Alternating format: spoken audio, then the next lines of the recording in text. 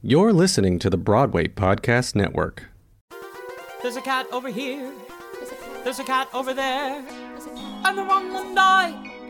And the wrong one died.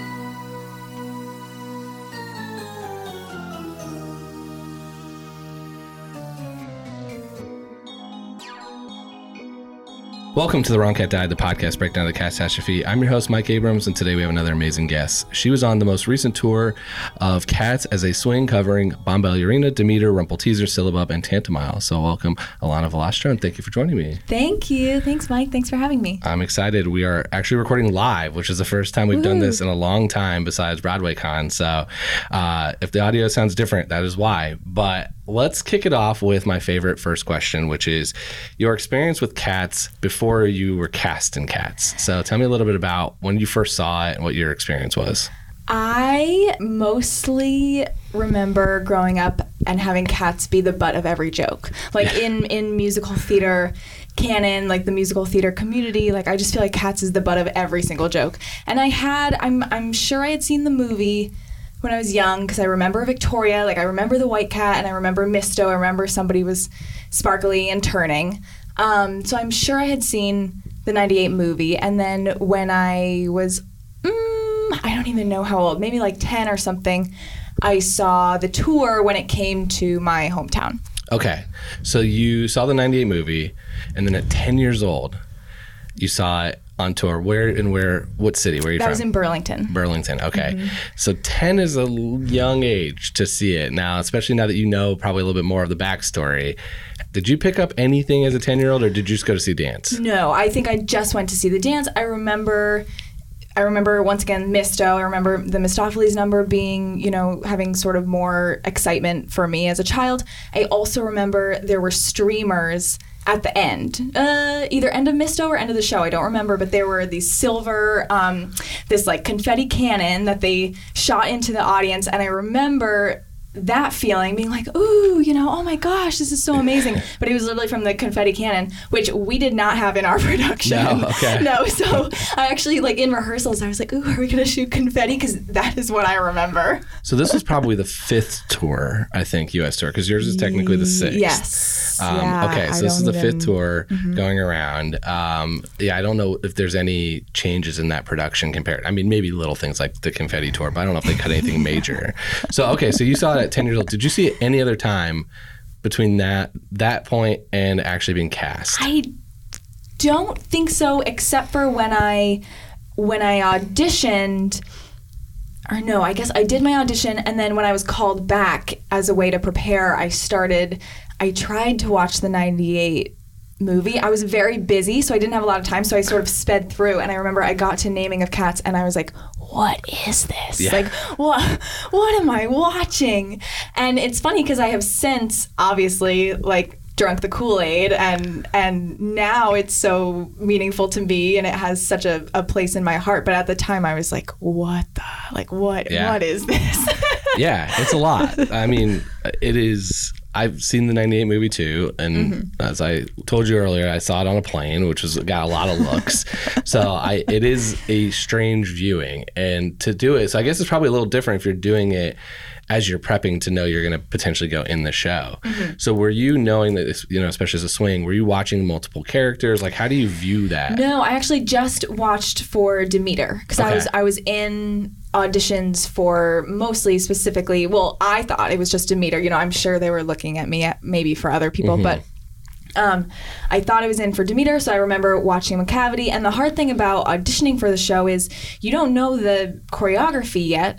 So you're trying, you're standing there in front of the team and you're singing the song and you're trying to just sort of move like a cat, but you don't have any specific choreography. So you're sort of just like trying to be slinky and like a little feral, maybe a little sexy, maybe a little like, paw action, but we hadn't learned it yet. So it's so funny thinking back to my audition. I'm like, I don't know what I was doing, but I had watched, Macavity of the 98 movie just to try to get the feel of it, but didn't know the choreography from my audition. Did you sing that song? Did you sing Macavity? Yes, and actually they had me sing the whole thing. So I did Bomb's part and Demeter's part as like a one-woman. Well, I did Macavity, which is normally a duet, as a one-woman number, the whole thing. Yeah. Well, but you covered both, right? So I did, and I ended up covering both. I didn't originally cover Bomb till like halfway through the tour. Okay. They added that for me. Okay, so you get cast. I'm fascinated by what you are told, and especially as a swing where you're being told about like most like if you're covering one character, it's like, all right, I got to figure out the backstory for this one character, or a little bit of like that on top of the dance number and the song and everything else. As a swing, you've got 5, 6 that you're covering. Yes. How do you think through kind of like, this is the personality of this cat? Like, how much did you learn about each one? I definitely I think, well, they actually started me with only 3. So when we started rehearsals, I was only covering 3, and then they added 2 more for me through the course of the tour. And Kim, our director, was really good about saying, you know, as a swing, like the first time you go on, just make sure nobody dies. Like make sure everybody's safe, because this show, you know, people are flipping, people are leaping, it's so physical. And so she said, if you are in a safe spot, you know, maybe not even the right spot, but if you're in a safe spot and everybody survives your first time as a swing, because we don't get rehearsal. We don't get rehearsal with the cast. We don't, you know, we can like do it ourselves in some hotel lobby, which we did all the time, like truly every day. But that is very different than doing it on stage. So, you know, the first goal is everybody safe? Am I in the right spot? And it's a little more, you feel like a puzzle piece just sort of fitting yourself in. And then the more that I did each role, the more fun it was to really play around, start to, you know, be able to give the full expression of the character, for sure. How does that change when you talk about a character like Rumpelteazer, where there's very clearly eyes on you at a point? And I guess this is the same way with Bomb and Demeter versus like maybe Syllabub or Tantamile, where it's a little bit less focal point. Like, does that change how you kind of think about it, where it's like, just kind of make sure you're not in a dangerous spot? But when you're Demeter and Bomb and Rumpelteazer, all eyes are on you at moments of the show. I think when you're on stage through the whole thing, you're just trying to be the best that you can be. So even if you are Tant, which, you know, unfortunately, like Tant's doing all this amazing choreography, but is largely in the dark. Like a lot of people come see the show and you talk about the twins, and they think you're talking about Mungo Rump, and they don't even notice the twins. They don't notice Tant and Korko, which is really unfortunate because they're beautiful and they're doing all sorts of beautiful things. But when you're on stage, you feel like everybody's watching you, even though in the back of your mind, you know, because I had seen the show, I watched it when I wasn't on stage. I know that everybody's doing a million different things. Some people are in the dark. Some people, it's a very complicated show, and I know that the audience probably doesn't have eyes on like that cat who's just like licking themselves in the corner. But you feel like everyone's watching you. So I think, you know, no matter what, you're trying to be the best that you can be. But yes, there was definitely more pressure for some of the characters that are more featured. Yeah, I think it's so interesting because I didn't know much about the twins when I especially first started. And as I've interviewed more cast members, I think they might be 2 of the most fascinating characters in the entire show. But it's one of those that like, I'm not sure I could pick them out of a lineup right now. I know. And that's where no one could. It's actually so unique. Really sad. Yeah. But I have same thing. I can't. There are moments where I'm like, I can get ready and watch the 98 movie, and there are other times where I'm like, I can't do it. But I really want to watch the 98 movie and just try to follow them, which is, I think, going to be a little hard because of the way they do the shooting of it. But if I ever get a chance to see it, I think it's fascinating to follow them because of the fact that they basically see stuff before it happens. So it's like they jump around. They're like very ahead of it. They're guiding things. I mean, the same way that Monk is sort of the narrator. Like the twins actually impact a lot of the show, but for some reason people just don't notice. Yeah, I get it. There's a lot. There's 25, 30 cats. There's a lot going on at all times. There's no plot, so you're trying to figure it out to begin with. So I can give a little bit of a pass for the majority of the audience that are seeing it. So let's talk a little bit about who'd you go on as first? Rump. And I actually went on for Rump for our final dress. It was like our press night, final dress rehearsal. You know, they're videoing, taking pictures, like the press pictures. And I was sitting in the audience with the other swings. We had never at that been, as swings, we had never been in full cat. So the main cast had, you know, gotten into full cat. They were in their wigs, their costumes. I had just had my first costume fitting, I think, the day before. Wow. So I literally put on the unitards for the first time the day before. that final dress rehearsal. And we're sitting in the audience, and I remember I looked over to Brian and Megan, who are two of the other swings, and they were my close friends. And I said, we're watching the show happening. And I was like, I cannot imagine being up there, because at that time, I had never put on the wig. I had never felt what it felt like to be in Cat. We had never been on stage even, really. Wow. Like we had never, it was so foreign to us as swings because we hadn't experienced it yet. And they had told us that we would get swing rehearsals. We'd be, very comfortable. But at that point, we certainly were not. We were just like still sort of grasping at the choreography. And so we're watching this final press night dress rehearsal, and Mungo Rump happens, and they do the cartwheels, and they fell. And Kelly and Max, it was so scary to watch them. They they started turning, and then they just went down. And wow. And it was this absolutely horrifying moment, scary for them. And then all of a sudden Brian turned to me and he said, "I think you got to go backstage." And I was like, I should go backstage? He's like, "Yeah, you got to go backstage." And I went running backstage, and stage manager comes out, Kim comes out, they're like, "Into Cat right now." And literally 10 minutes later I was on stage. And then I ended up doing in full Cat, and then I ended up doing opening night, and I was on as Rump for the first few weeks. So you came in halfway through the show. Yeah. It was like mid-show, swing on. Yes, and poor Kelly, oh my gosh, how terrible for her to not be able to, do opening night. Like she was Rump, she had rehearsed it, and then it was really sad. And yeah, it's such an interesting thing because this show is so physical and dangerous. It seems like, of all the other shows you hear, it's like you hear so many injuries. And then I mean, on tour, I don't think you had to rake stage as much. I didn't know what that was until this podcast. But then I learned about that. I'm like, that seems crazy even more. But there's just so many injuries that's why there are so many swings and all this other stuff. Yeah. But so you went on. That is with so interesting. Literally no rehearsal.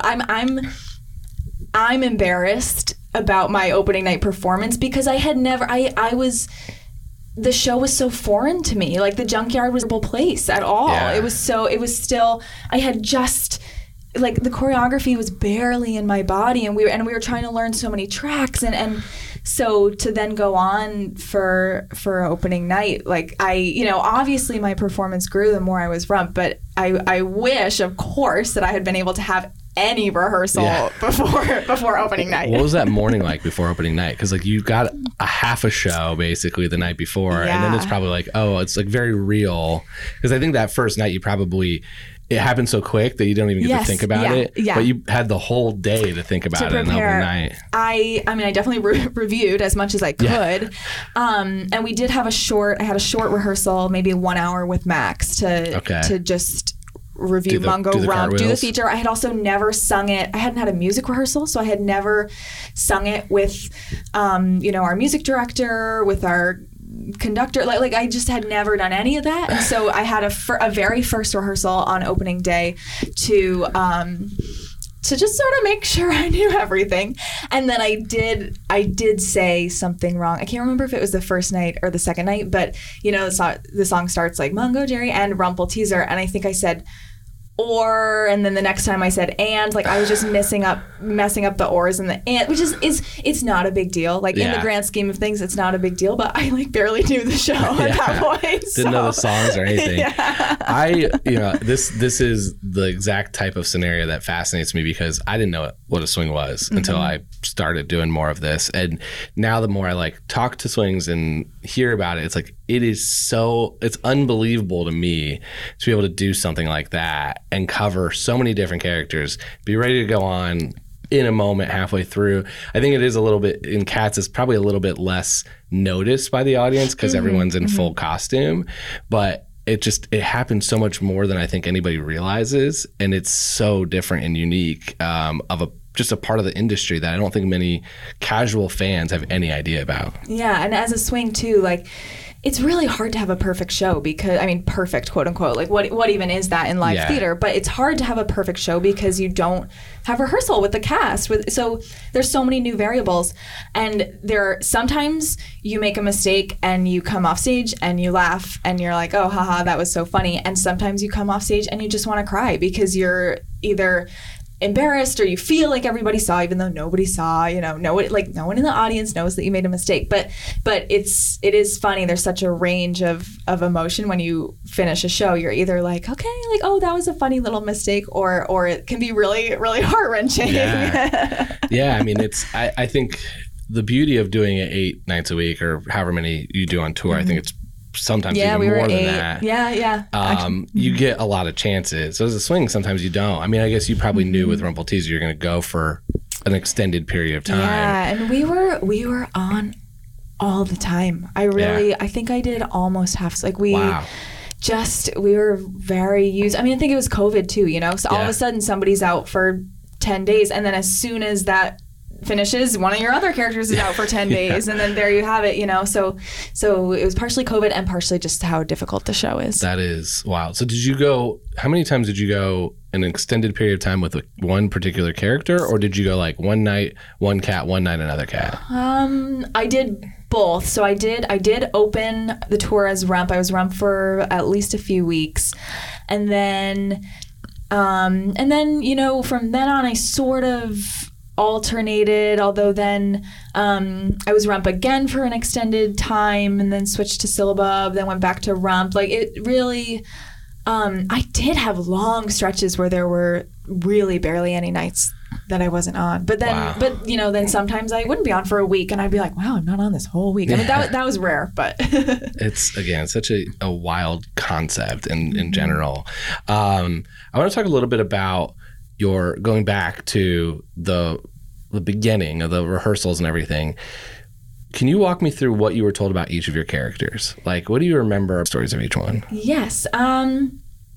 I remember, Rump, in mind, I remember they're not siblings. Like most people think that they are siblings, especially because they change into costumes that look the same. Like they change into these costumes for the feature, so that they're matching, which is like a sibling thing, but they're actually not. And supposedly Rump has a really big crush on Mungo, which the more that I got comfortable, that was really fun to play with. Like when I would do it with, Max or Brian, and or actually I did it with Sean. But it's fun to play with that. Like if Mungo maybe gives Bomb a smile or something, then like for the next scene I would be like give a little snarky eye to Bomb because I didn't like her because Mungo flirted with her or something. That's and interesting. He's mine. Like, what I mean? I don't think I've always thought that they were siblings. I don't think I've ever, so that has been, according that was to Chrissy Cartwright, according to fact. Yes, she's the cat's guru. Rump has a crush on Mungo. So that was they're like fun. Bonnie and Clyde, basically. Yes, exactly. Bomb and Demeter, Demeter has this history with McCavity, and has managed to escape that. Bomb also managed to escape that, but I think was a little more in control of the situation. Demeter's story is what fascinates me about the show, of that, like, it's just known fact that she was sexually abused by another cat, and it's like, we're just gonna go with that, and kids are gonna show up to the show every night, and we're just gonna ignore that fact. And the way that Chrissy really described it when teaching McCavity, I mean, as a swing, honestly, it's really hard to focus on these details when you're trying to learn. Like, I was trying to learn Demeter's track and Bomb's track and the ensemble girls track when she was teaching it, but she was so specific. Like there's one moment where Demeter sort of looks up and leans back, and it's because she's picturing him on top of her, but then she sort of shakes it off, and then is he over there in the corner, and maybe he's over there, so your eyes just go over there, but you're sort of scared, but you also kind of liked it, but maybe not. Like there's so much push and pull in that number, which is really fun. Although as a swing, it is hard to, fully embody that when you're also thinking, where am I going now? But I love that you're trying to take those moments, but at the same time, your guidance is just don't get anybody hurt. Right. So it's like a little different to like dig too deep into all of like the super nuances when it's just like, okay, am I in a spot where someone's going to backflip and land? Right. But okay. Right. And then Syllabub, the youngest cat, has sort of this like pure, beautiful excitement for life and this anticipation for what's to come as sort of like the baby cat. And then Tant, it was really fun. It was almost like a acting exercise to match whatever the chorico is doing. So Taylor, who played our chorico, he was a really great leader for me when I would go on as Tant, and we would do things in sync, and I would just be like, there's an acting exercise where you don't know who's the leader, and you like wave your arms around and things, and just sort of, it's supposed to be in unison, but one person is actually leading, but you just have to be so in sync. And that was sort of the whole show as the twins. And so, that was fun too. Yeah. Did you, I mean, I think it's interesting because you did mostly paired stuff and then syllabub. So did you find, did you feel freer when you were syllabub and you were a little bit more like around the stage versus like, I'm always kind of partnered with somebody? I think I felt the most free as Rump, only because Rump and Mungo can do so many things and can play around in like sort of a goofy way, a fun way, a poking fun at the others way. But yes, I mean, Syllabub was nice because, the first night I'm like, okay, I'm sitting here in the corner being a cat. And then, maybe the next night you notice that Skimble is right next to you. And so you can be like, oh, I'll go nuzzle Skimble. Like, yeah, it is fun to have a little more flexibility there.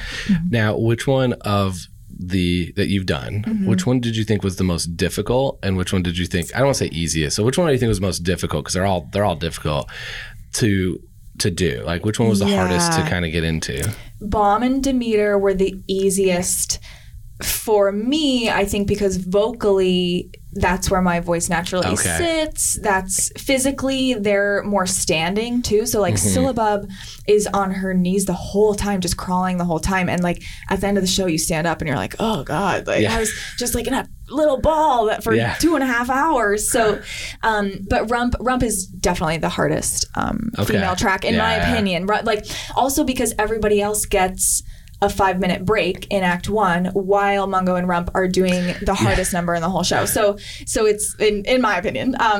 But so everybody else gets to prepare for the ball and have this like nice 5-minute break. You like get water, stretch, make sure you're ready for this big giant 12-minute ball dance number. And Mungo and Rump don't get the break at all. So they literally just go right into it. And so definitely the hardest track is Rump. So that means that Mungo and Rump are doing like 17, 18 minutes straight of physically demanding dancing. Absolutely. And you have a little bit, when Old Deuteronomy comes in, so after they finish the feature, they're sitting on the car boot and Old Deuteronomy comes in, but you don't leave the stage. You never, they literally barely ever leave the stage. Like Rump has, I think, like maybe 1 or 2 parts in Act 1 where she can get a little bit of water, and otherwise that's it. And it's so physically taxing. So in my opinion, Rump's the hardest. Demeter, Macavity into the Macavity fight is a bit of a push, but it's not quite the same as Rump. The ball is always talked about how demanding that is in general. So to have and some cats leave the stage and some do not. And Mungo and Rump are the ones that Rump leaves once, but only to come in for a lift in a different entrance, and Mungo never leaves the stage. And you just need Grisabella's track where you get 15 minutes on stage, just hang out, come out. But she gets paid more. Exactly. That's a secondary reason why she shouldn't be the Jellicle choice. Her paycheck's too high. Paycheck's too high for less time or on maybe stage. Actually everybody else's is too low in reality. Very fair. Very fair.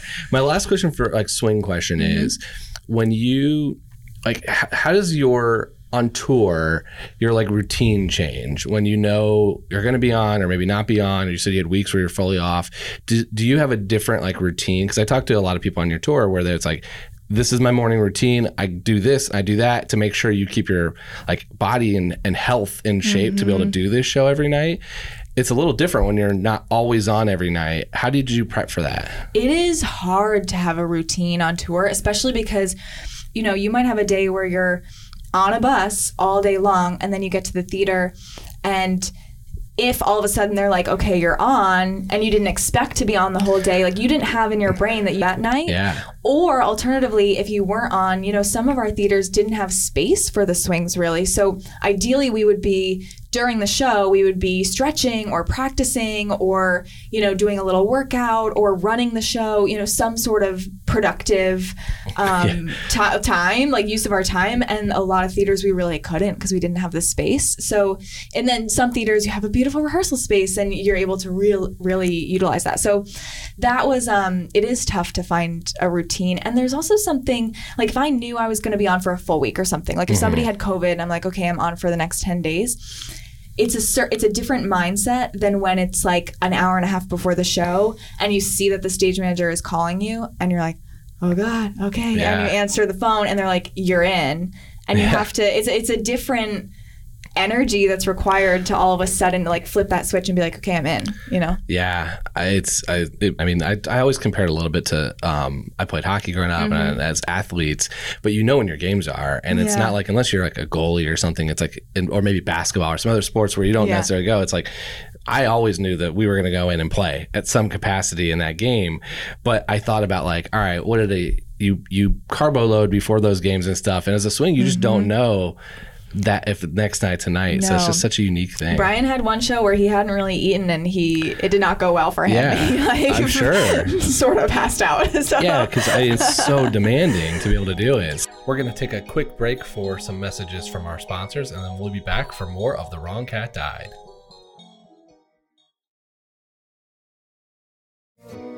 I want to talk a little bit about the new movie. Okay. We talked about the 98 movie. Yep. I think your tour is kind of interesting in the fact that like it kind of did happen. Like there was another buzz because of the movie that the fifth tour and all these other ones didn't have to deal with, and even the revival didn't deal with. But there was, after 2019 and really into 2020, there was the tour that ended for COVID, and then you all picked back up. Did you feel kind of like, well, first of all, did you see the movie? How'd you feel about it? But then did you feel that there was some like people that maybe were there knowing that was their only introduction was maybe that 2019 movie? Yes, I have not seen the full thing. I've seen clips of it, and it is honestly very cringy to me. I mean, there are some beautiful dancers in it, beautiful actors. Like it's not their fault. I don't want to say, but like no, totally. But it's one person's fault. it's an interesting movie as far as I can tell from what I've seen. I think at some point I should watch the whole thing, but maybe under the influence, you know. Yeah, as I say, I saw a press viewing. It was an experience. Oh, wow. And then I saw half of it again with my family, and they just were like, does it get better? And I'm like, it doesn't. No. So we stopped. No. You would need some either influence or like bring some of your former cast members with you, to, like we where can you all can kind of enjoy together. it. Yeah, I actually live live with Bree now, who played our syllabub. So we'll watch it together. Yeah. One night, have some drinks or something to make it more enjoyable. Yes. And be ready for chaos. Yeah, but there definitely were people in the audience, I think, who that was their most recent memory, or that was their only knowledge of the show, which is bad. Interesting. Yeah.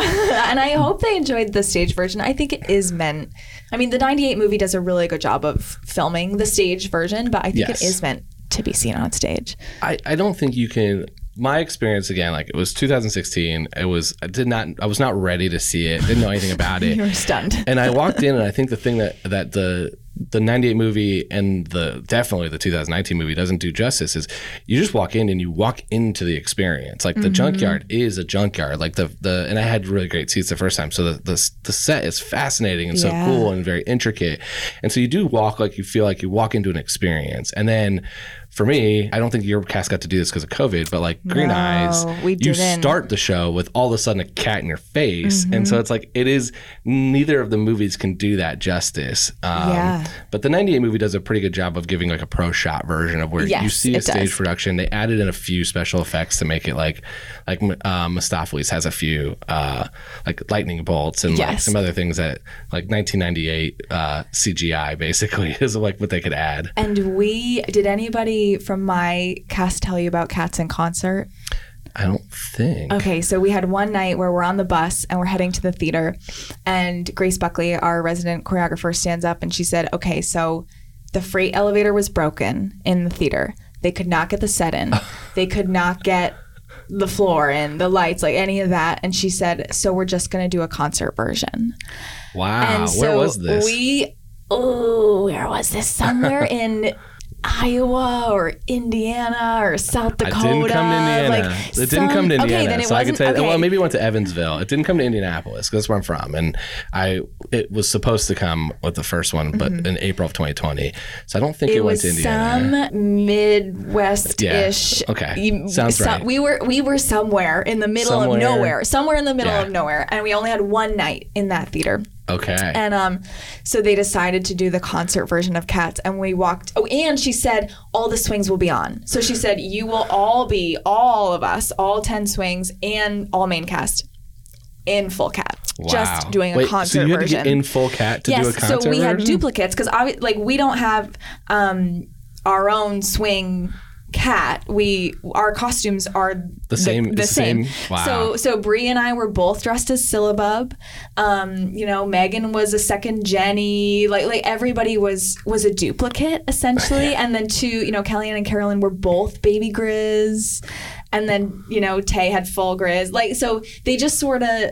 There were duplicate cats, and they said, just try not to be like next to each other at any point. They said just sort of like stay on the other side of the stage. And when we first walked in, there were chairs set up. Like we were just going to sit there and sing the show, and then that got cut because I think Grace Buckley was like, I'm not having these grown adults like sit in these unitards and just sit there in full Cat. So basically for 2.5 hours, we just crawled around the stage because they didn't want us to do any choreography since it wasn't the full version of the show. They didn't want it to sort of be like bastardizing somebody's work. Like it's disrespectful of somebody's work to do sort of half of their work. Totally. And so they said no choreography.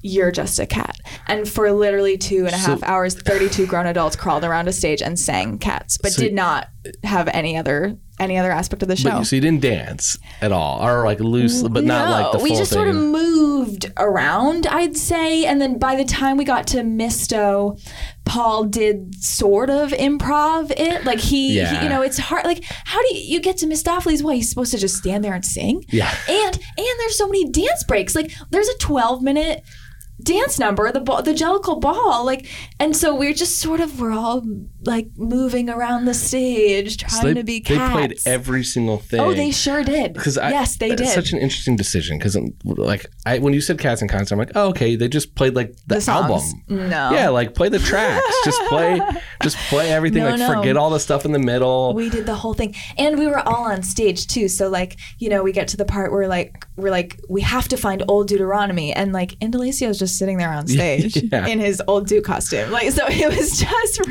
really wild. Like, was there the whole kidnapping scene? Like, we did everything, but everybody was just on stage the whole time, and we just sang it and tried to like, pet ourselves and lick ourselves like as cats. This is good for next time I talk to you. You'll have to ask somebody else about it. Well, here's what I want to ask. I want to ask Taylor because we hopefully are still going to find time to record. But I want to know because she had to do a whole show versus her. Yes, I think at some point they might have taken her. She did a lot of the first act. She might have done the whole first act. And then at some point they said to her, it's too weird. Like into act 2, I think they said it's too weird. Like you're supposed to come back, right? Like you're not part of the tribe. You're not supposed to be sitting there, which she was the whole time. And so I think they took her, they sort of like waved from the wings or something and said, come on. And she then, I think from memory, she did enter from memory. That is fascinating. I had not. It was I've wild. definitely not heard about that because I would have remembered that, and I would have had a lot more questions. I'm gonna probably have a lot more questions. I'm gonna be asking you like as I think about them after we finish recording. That is so unique. They gave the audience the offer, I think, of being refunded. I think they said you can come. They phrased it in a very funny way. They were like, you can come in for a once in a lifetime, like never seen before version of Cats, or you can have your money back. Yeah. So I mean, being from the Midwest, I bet you probably had a pretty full crowd still. I think we did. Yeah. Yeah. I feel depending bad on for how, them, but we did. I don't know. Suck. Depending on how small of a town you are, like you get to some of those small towns and it's like that has been on the calendar for probably 6 months. Yeah. And so it's like that is the night out. Babysitters or more are because called. of the pandemic. Like some of our people had been waiting for years because they thought it was coming before the pandemic. Yeah. So interesting. It All was because Afraid wild. Outward didn't work. All because, they literally just could not get the set in. And so we did Cats in concert. Isn't there, all dressed I in guess cat. this would be so hard to figure out, but there's one of the tour, I think before the pandemic, used an inflatable set? We did have, so we you had an used inflatable set. Okay, so you They also could not couldn't even get the inflatable I guess set in. not. I guess not. They could not get anything in. I called it the bounce house set. And it's so loud too. Yeah. It's really loud. Like we had one sort of swing rehearsal where we were practicing on the stage, but because we didn't have sound, like we weren't mic'd, it was just the swing sort of on the stage. Singing. And I was being Syllabub, but Syllabub sings her little, moonlight, like in the upstage corner right near where the bouncy castle is, like its loudest. Yeah. And so the other swings could barely hear that I was singing, and Connor was like in the wings. And I think maybe he just didn't know that somebody at that swing rehearsal was being Syllabub or something, or he just didn't think of it, or he just was in the wings and was like, and he starts singing full out like Syllabub's little bit. Like Connor is like just full on singing Moonlight, and everybody's like looking over, although I couldn't hear him and he couldn't hear me, but we both were singing Moonlight together. Yeah. But the set is so loud that it's really hard to hear. Again, fascinating things that I've learned because of this podcast, of that there's inflatable sets that travel around. Okay, let's switch to some quick rapid fire. Okay. You played a lot of cats, but if you could play any cat anytime, forget whether it's male, female, vocal range, dance number, just if you could be one cat one time, who would you want to go on as? Ooh, I liked Demeter best out of all my tracks, but I think it would be fun to be Skimble, maybe. Skimble. People probably say that all the time. It's a wide range of answers, and it's usually someone that either says something that's like the opposite of their personality that they would just want to do, or it's like very away from their vocal range, or for something else, or it'd be like, it'd just be fun to do that. So Skimble is a good answer. It's also like a crowd pleasing number. People love it. You get, there's the train, and it is. I've grown to like it. I had a scarring moment the first time because when they make the light and they shine it out into the crowd, it hit me, and I just remember being like, I don't like Skimble because of that moment. Because I'm like, I couldn't see it. I was like trying to like close my eyes and get my like sight back for the next part. So I always have this like slight anti-Skimble that I probably shouldn't have, and it's grown on me. We had one, just like a quick little anecdote. As my, I had been Rump for so long, and then I switched to Syllabub, and then I went back to Rump, and in my brain I was like, well, I know Rump so well that I didn't review Skimble as well as I needed to, and I accidentally we're making the train, and I got, or like earlier in the number we sort of make a train with our bodies, and I got into Bree's spot because my brain, I had just been Syllabub, and then I was Rump, and you have these moments where you look down and you're like, what cat am I right now? Like where am I going? And so in my head I was like, okay, follow Vic, and I did, and all of a sudden we're standing there in this train formation, and I realized that I was wearing Rump's costume, and I had turned it into Syllabub. And Bree, the angel that she is, she just like got into Rump's spot. She was like, okay. And she just saw me in her spot, and then she went into Rump's spot, and we like finished out that portion of the choreography in our swapped spots. And just, she just went with the flow, which was, thank God she did that. But that was one of those moments where, the audience doesn't know, so it was kind of funny, but I felt bad. I was like, oh my gosh, I like forced her out of her character. Yeah, exactly. There were a few people, I don't know if they were in that particular show, but there are some Junkyard fans who would have noticed. Know. Oh, who yes. would know. They sure would. And because trust me, early on, I got called out on any error I might have said in the show of like, that's not right. I'm like, well, is it though? Because I don't think there's answers to all this stuff. Right. Who are your favorite and least favorite cat? John, who played Bustifer, did an amazing job as Bustifer. I think that number could get cut. Yeah. I'm sorry. I'm pretty sure that number did get cut because there's a Royal Caribbean Cruise. Yes, a shorter version. A short 90-minute version. They gonged I'm pretty sure Bustifer got cut. Yeah, in my version of Cats, he could also sort of get the boot, I think. Although, John did an amazing job. It is funny, but... I'm not talking about cast members. I'm talking about cats. Just the character. I'm like, get rid of him. And then my favorite... What is my favorite? I do... this is cliche, but I think that Memory, the song, is famous for a reason. It really moves people. People love it. My mom has a, really beautiful connection to the song because as her mom actually was passing away from cancer, like my mom and her sister sang Memory to my grandma as she was essentially dying. Like it's such a beautiful song, and it really, people have such strong connections to it. So there were nights where I would, we're on the sidelines for Memory, and I would be, some nights you're in it, quote unquote, a little more than others. I mean, you're always invested. You're always, you're always giving your all. But there were some nights where I was just very moved by that song, Totally. And Tay was amazing. Like, she sounds beautiful. So, sometimes I would just sit there and I would be totally, engaged in the beauty of that song. Now, that's not to say that I think Grizabella is like the best character, but she definitely gets the best song. All right, I was gonna say this is gonna get it really hard for my last question. So that is my next question. Which is your favorite song? Okay, I think Memory or Macavity. Macavity is really fun. I know. I think that's my answer right now. Yeah. But my answer's changed a bunch of times. Macavity's fun. Although Mungo Rump is fun too. Once you build up your stamina a bit, it's really fun.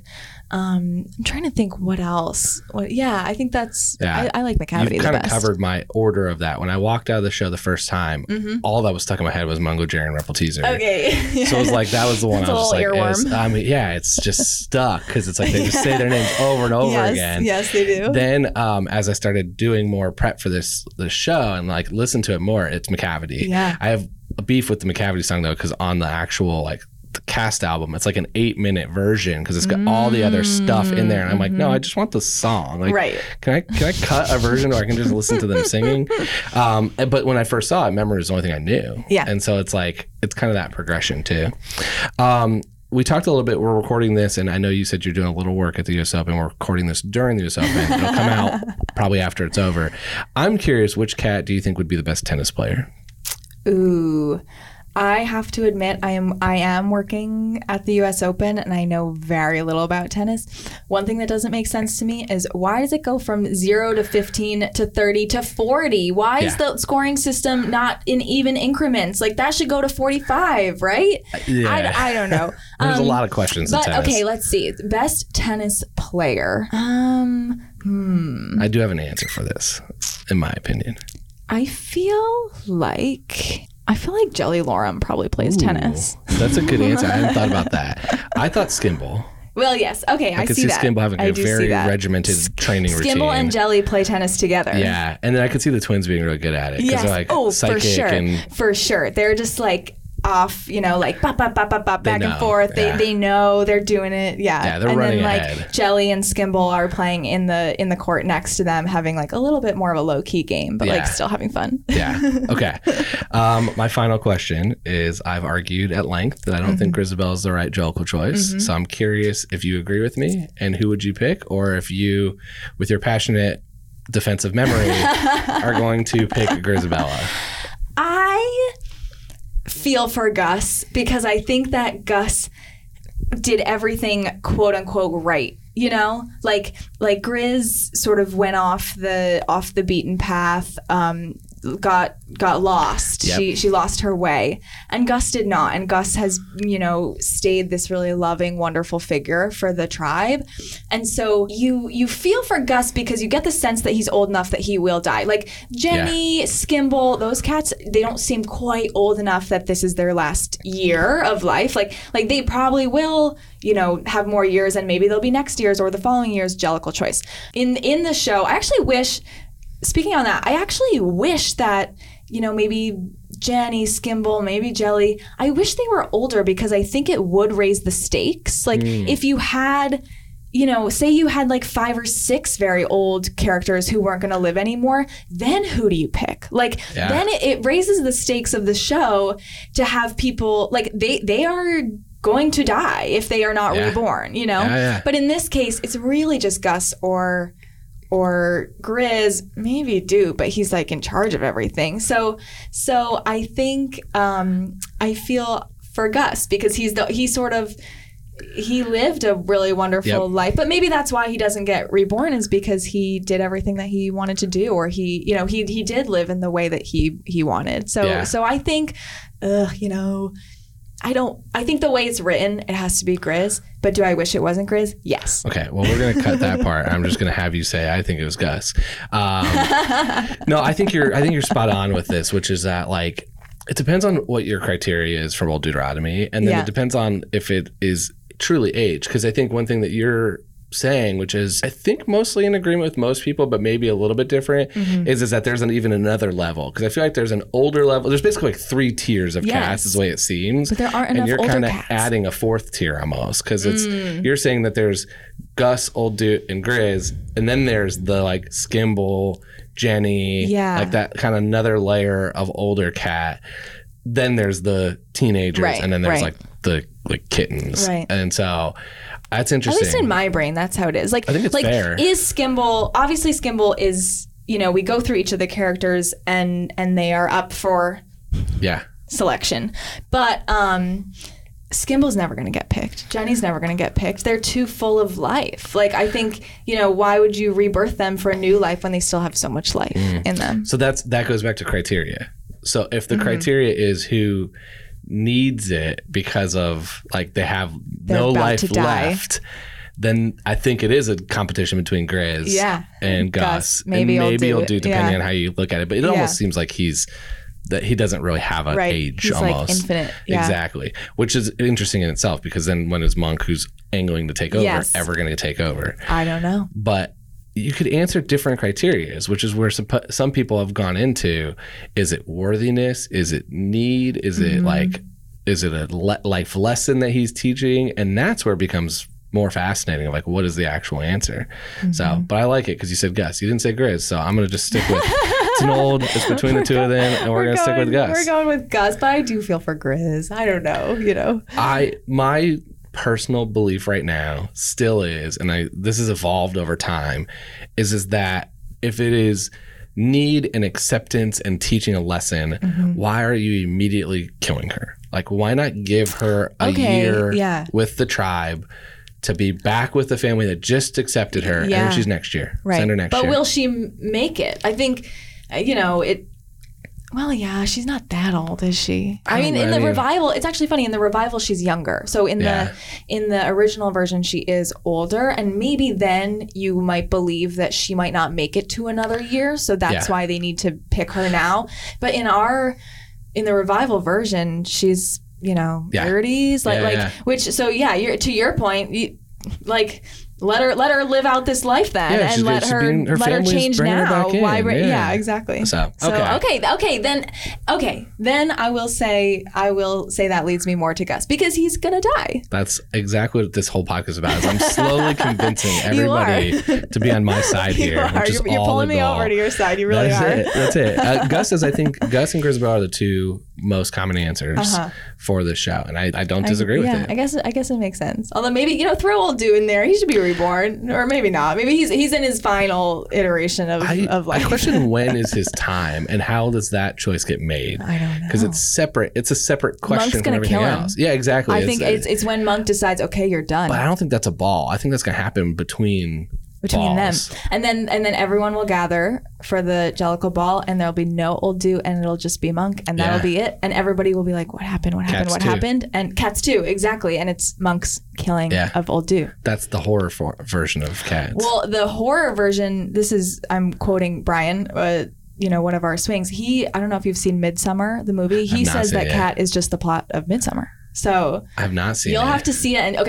And this is your homework. Your homework. Watch Midsommar and tell me that it isn't Cats. Okay. I thought the other horror I have heard is, and I forget who, somebody from the Fifth Tour, that it was the Old Dude, was that they're like kind of running joke is that Old Dude's a serial killer, and this is his way to hide it. Oh my gosh. Is that every year he can kill a different cat as a serial killer. Yeah. So that's the horror version of this as well. But I'll have to watch Midsommar now to see. I'm not a big horror film fan, so that's why I've avoided that show. Yeah, that's fair. But okay. Yeah, basically watch it. It's very culty. They gather once a year and basically decide who to kill. And that is Cats. That's Cats. That is Cats. It's, oh my God. The Cats falls into so many things I haven't scene too, because someone's like, it's basically a chorus line type of thing. Yeah. They go through There's a couple other. Each there's character. the way I envision Cats, which was a singing competition initially, is essentially 6 as well. Okay, so yeah. I was like, yeah, it can be a bunch of things.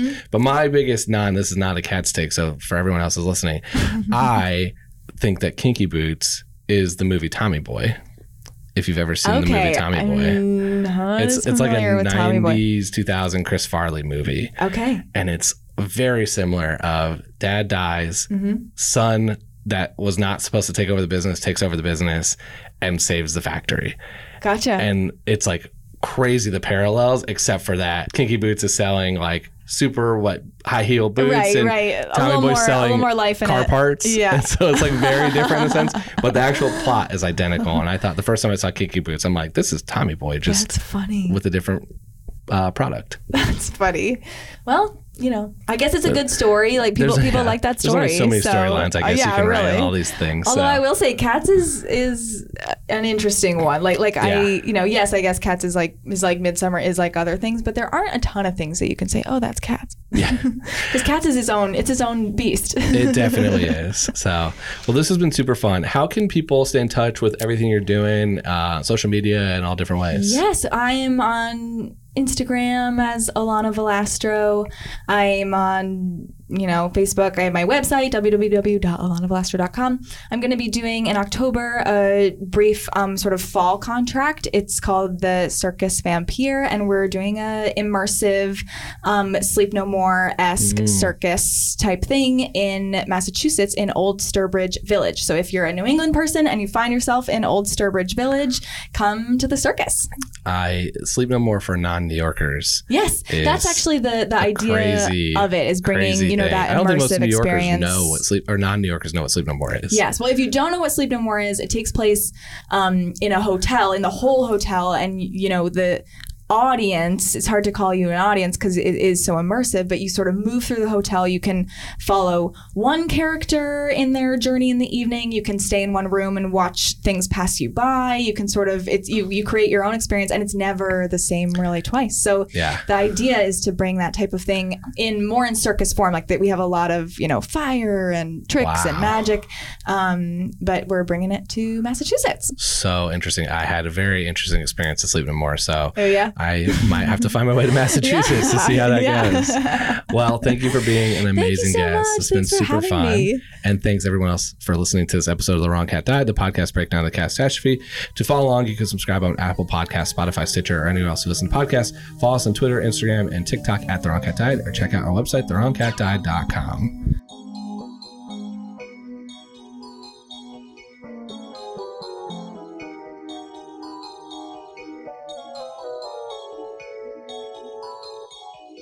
Hey, it's Leslie Odom Jr. here on the Broadway Podcast Network to tell you about the Rise Theater Directory, a program of Maestro Music. Rise is a national online resource designed to connect and empower backstage and administrative and creative theater professionals from underrepresented backgrounds.